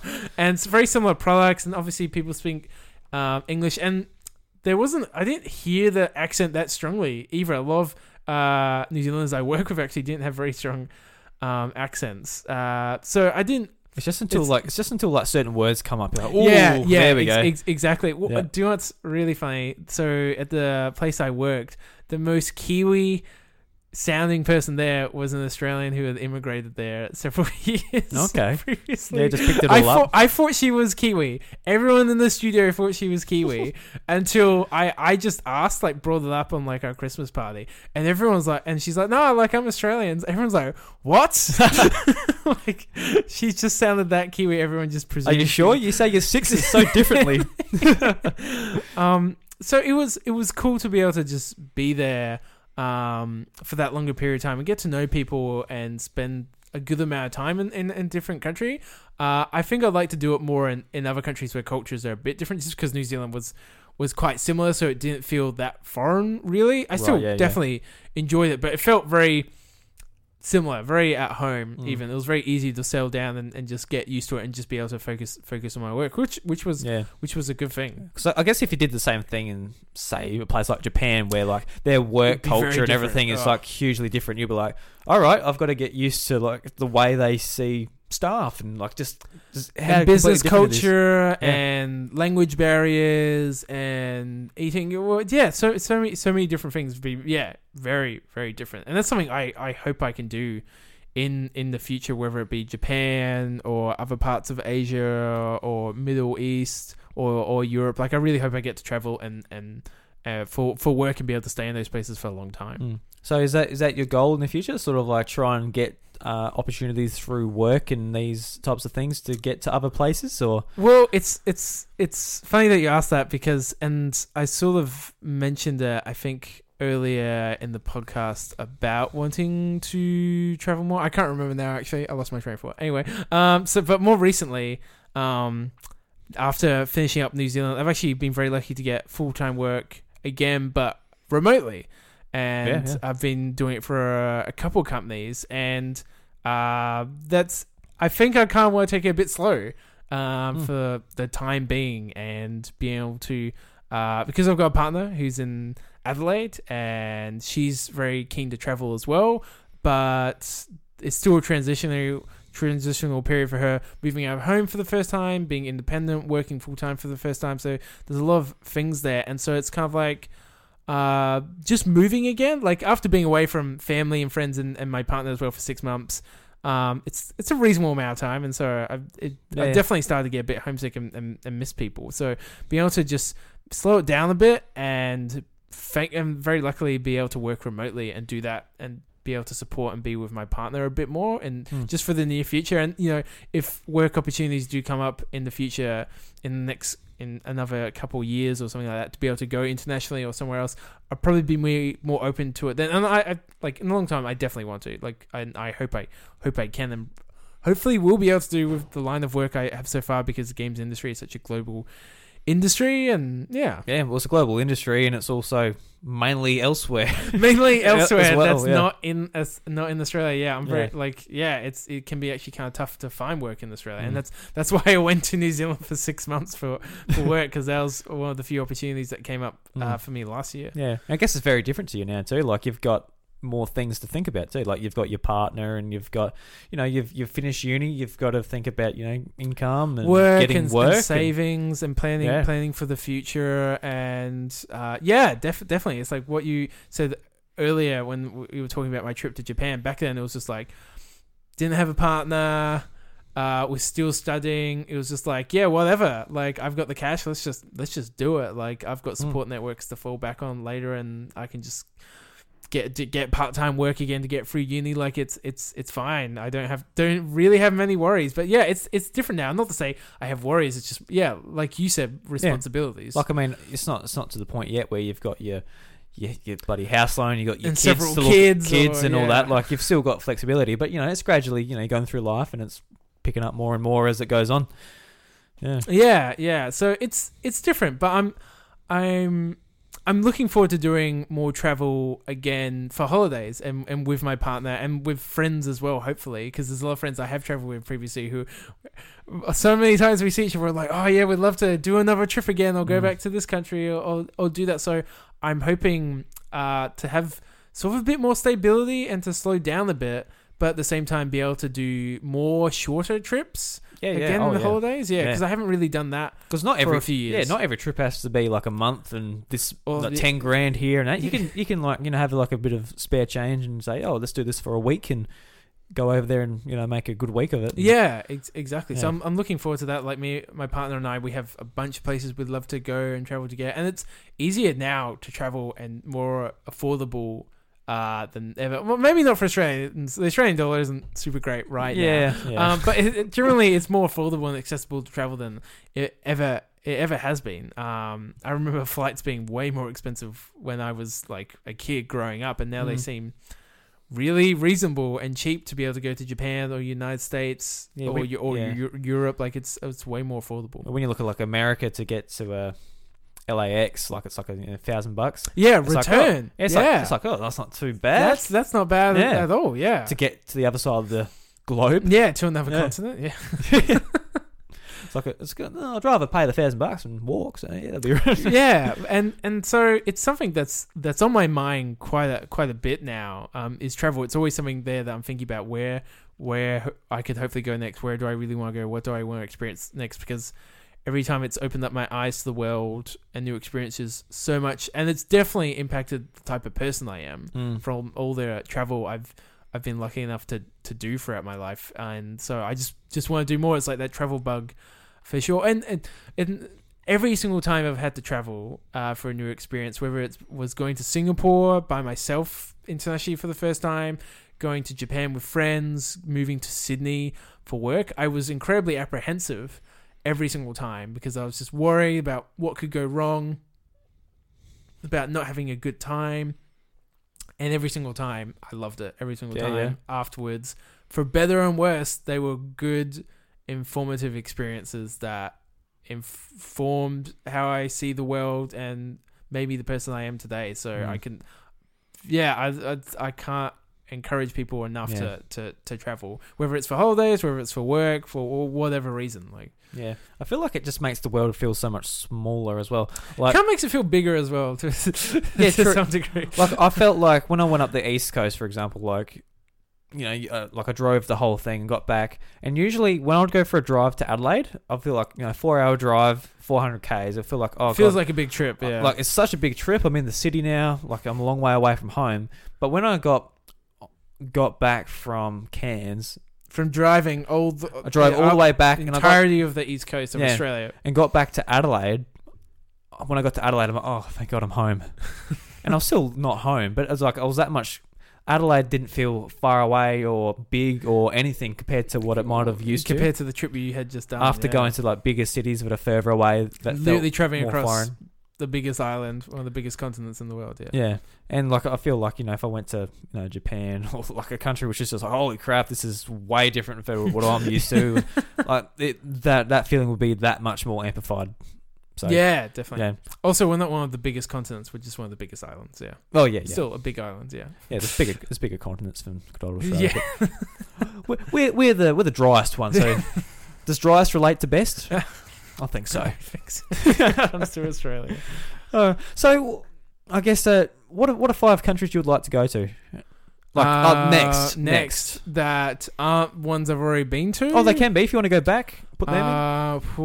Wow, that's a really good question, and I was still thinking about that probably earlier today, actually. Yeah. Japan, I think, just because I love Japan, and my partner and I really want to go. And I've got heaps of friends. Like, just it's one of the top places a lot of my friends talk about for a lot of reasons. Part of it's like the pop culture element, going to Akihabara, which is like the video game and anime and tech sort of district in Tokyo. I love it. It's so good. It's so good. There's a awesome, very well known store called Super Potato, which is like a retro video game store. That's I'm sure I've told you about and you've heard about before. Like 5 floors of just retro games. I've like looked at like people's like screenshots and vlogs and whatever they're doing. I could have spent like a day there. I could spend a week there. Yeah, I think I could. I'd be like, I could just live in that store. Yeah. I'll be just walking around looking at like plastic carts of Pokemon Stadium in Japanese, but nice. Yeah. I can't imagine how much of a good time you'll have in Japan. Well, and just to go to the regional areas as well, to go up north, to go to the hot springs, to go to Hiroshima. Like there's so many places and things I'd love to do in Japan. I'd love the hot springs. Yeah, and the food, like the food is just phenomenal. But in saying that, Italy, I think, would be one of the places just for the food, partly history and the culture, and I'd love to spend time and travel around Europe. But like Italy, partly for the food, to get authentic Italian. Not to say like I'm sure I've been to plenty of authentic Italian family restaurants in Australia, but to go to Italy and get pizza there and pasta and all that type of stuff, that'd be great. Ireland has always been sort of a country I've gone to. Like I've got Irish heritage. It's a few generations back now, but still, it's just always one of those places that to sort of go back where my family is from. My mum's side is from Southern Ireland in Cork, and my dad's side from Northern Ireland, across the border. And so be able to travel through there and just it just always feels like something I've wanted to do. Like, just feels very family, even though it's like heritage. See where you come from. Exactly. And maybe meet a few more Seamuses. I haven't met too many in Australia. You met a few over there. You met a few. Probably. We like the name John or Sam. Yeah, here, like Seamus. Well, I've actually heard Seamus is actually a bit of an older name in Ireland, so there actually isn't as many as you think. Yeah.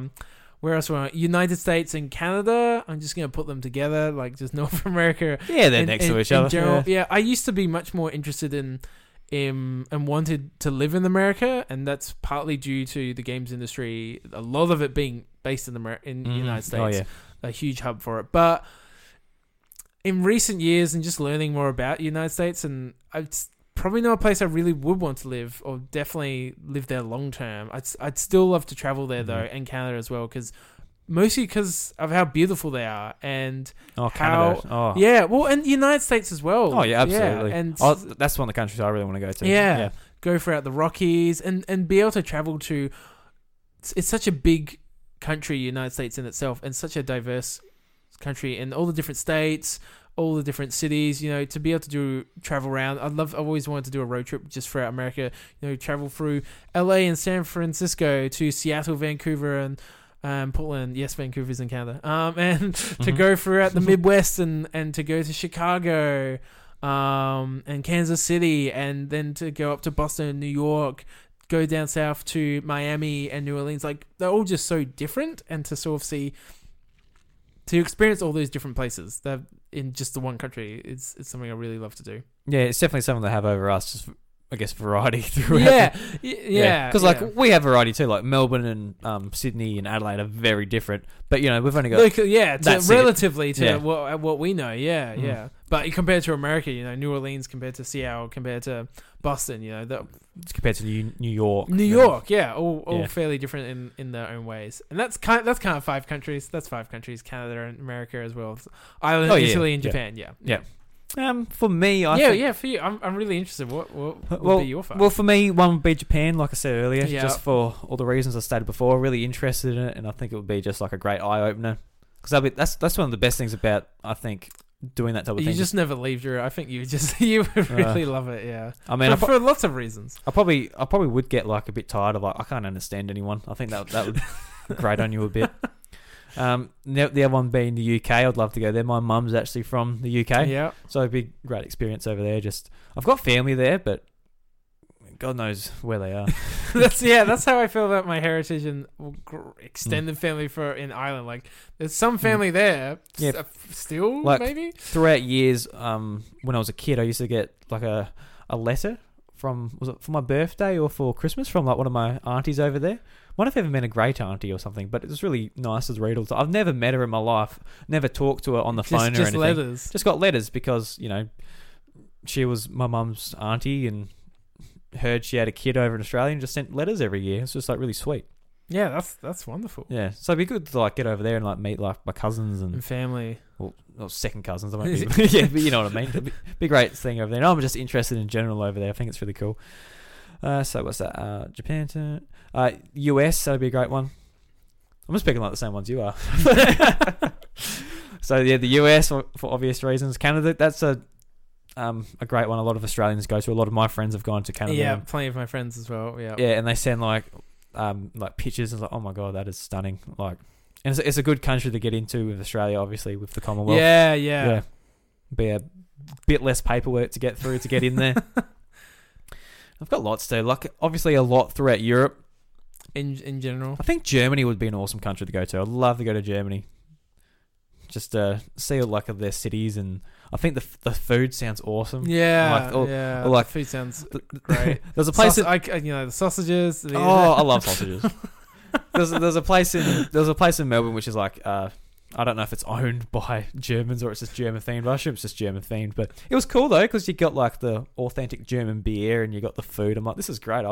If I went to like the festivals over in Germany where you just like got this liter of beer and you're just like sloshing it, and I could get amongst that. I could just definitely play get the amongst sausages in front of you.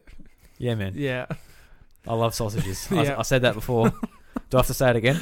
I love sausages. No, and that's the thing. Like Germany, yeah, it's Big Frankfurt. it's such a well developed, like a really highly developed, like leading nation in Europe, and really rich culture as well and history. So yeah, I'd love. That'd be an awesome country. Yeah, I heard it described to me that like the workforce over there, when they say like, if say you say to me like, oh, what are you, Drew? And I'll say, oh yeah, I'm a farmer because that's my job or Profession, whatever. yeah. Profession.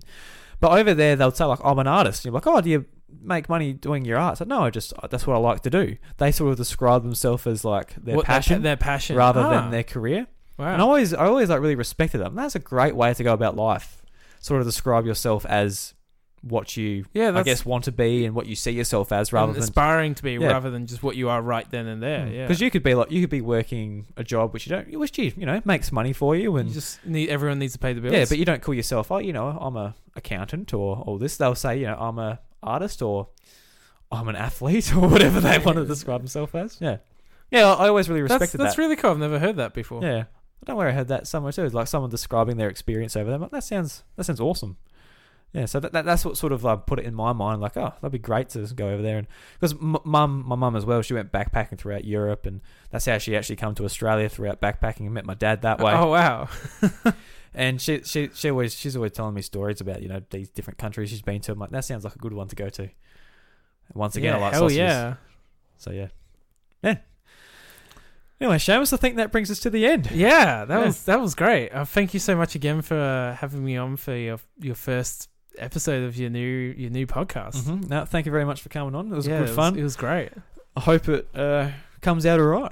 I think it will. I know it will. I think it was a good conversation. Yeah. I hope everyone listening has enjoyed it, and I'm sure Drew would appreciate you writing in and telling him about your traveling experiences and your favorite countries you've been to, and absolutely. If you have like the top 5 countries you'd like to travel to, or some of your experiences, let me know on Twitter at iDruby, and all about it. Anything you'd like to leave the listeners with, like any plugs or social media you'd like to say before you leave? That's all good. I just hope everyone listening had a great time. All good. All right, Seamus, thanks for coming on, and we'll see you next time. Yeah, gotcha. Thank you so much for listening to A Drew Story. If you enjoy the show, be sure to subscribe and leave a 5-star review on your podcast service of choice. It all helps new people discover the show. Also, if you're interested in supporting the podcast I create, as well as gaining exclusive access to shows like Crack and Furfies, please consider heading over to patreon.com/iDruby. And thank you to our very first patron, Eric Zutch. You're a legend, dude. Thank you for your support. Until next time, have a good one.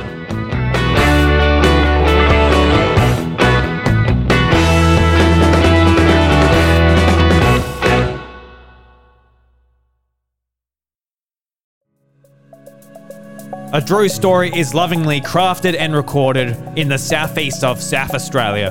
The show is produced and hosted by me, Drew Agnew. If you enjoy my work here and on my other podcasts, The House of Mario, Encore at the House of Mario, and Crack and Furfies, help spread the word by sharing us with a mate or leaving a 5-star review on Apple Podcasts and Spotify. If you'd like to show further support and help me achieve my goal of freeing up 1 working day a week to spend more time refining and creating podcasts, please consider checking out patreon.com/iDruby, where for only $1 you get access to my secret recordings where I share everything behind the scenes. A big thank you to the legend DJ for supporting the content at the podcast producer level on Patreon. From the bottom of my heart, thank you.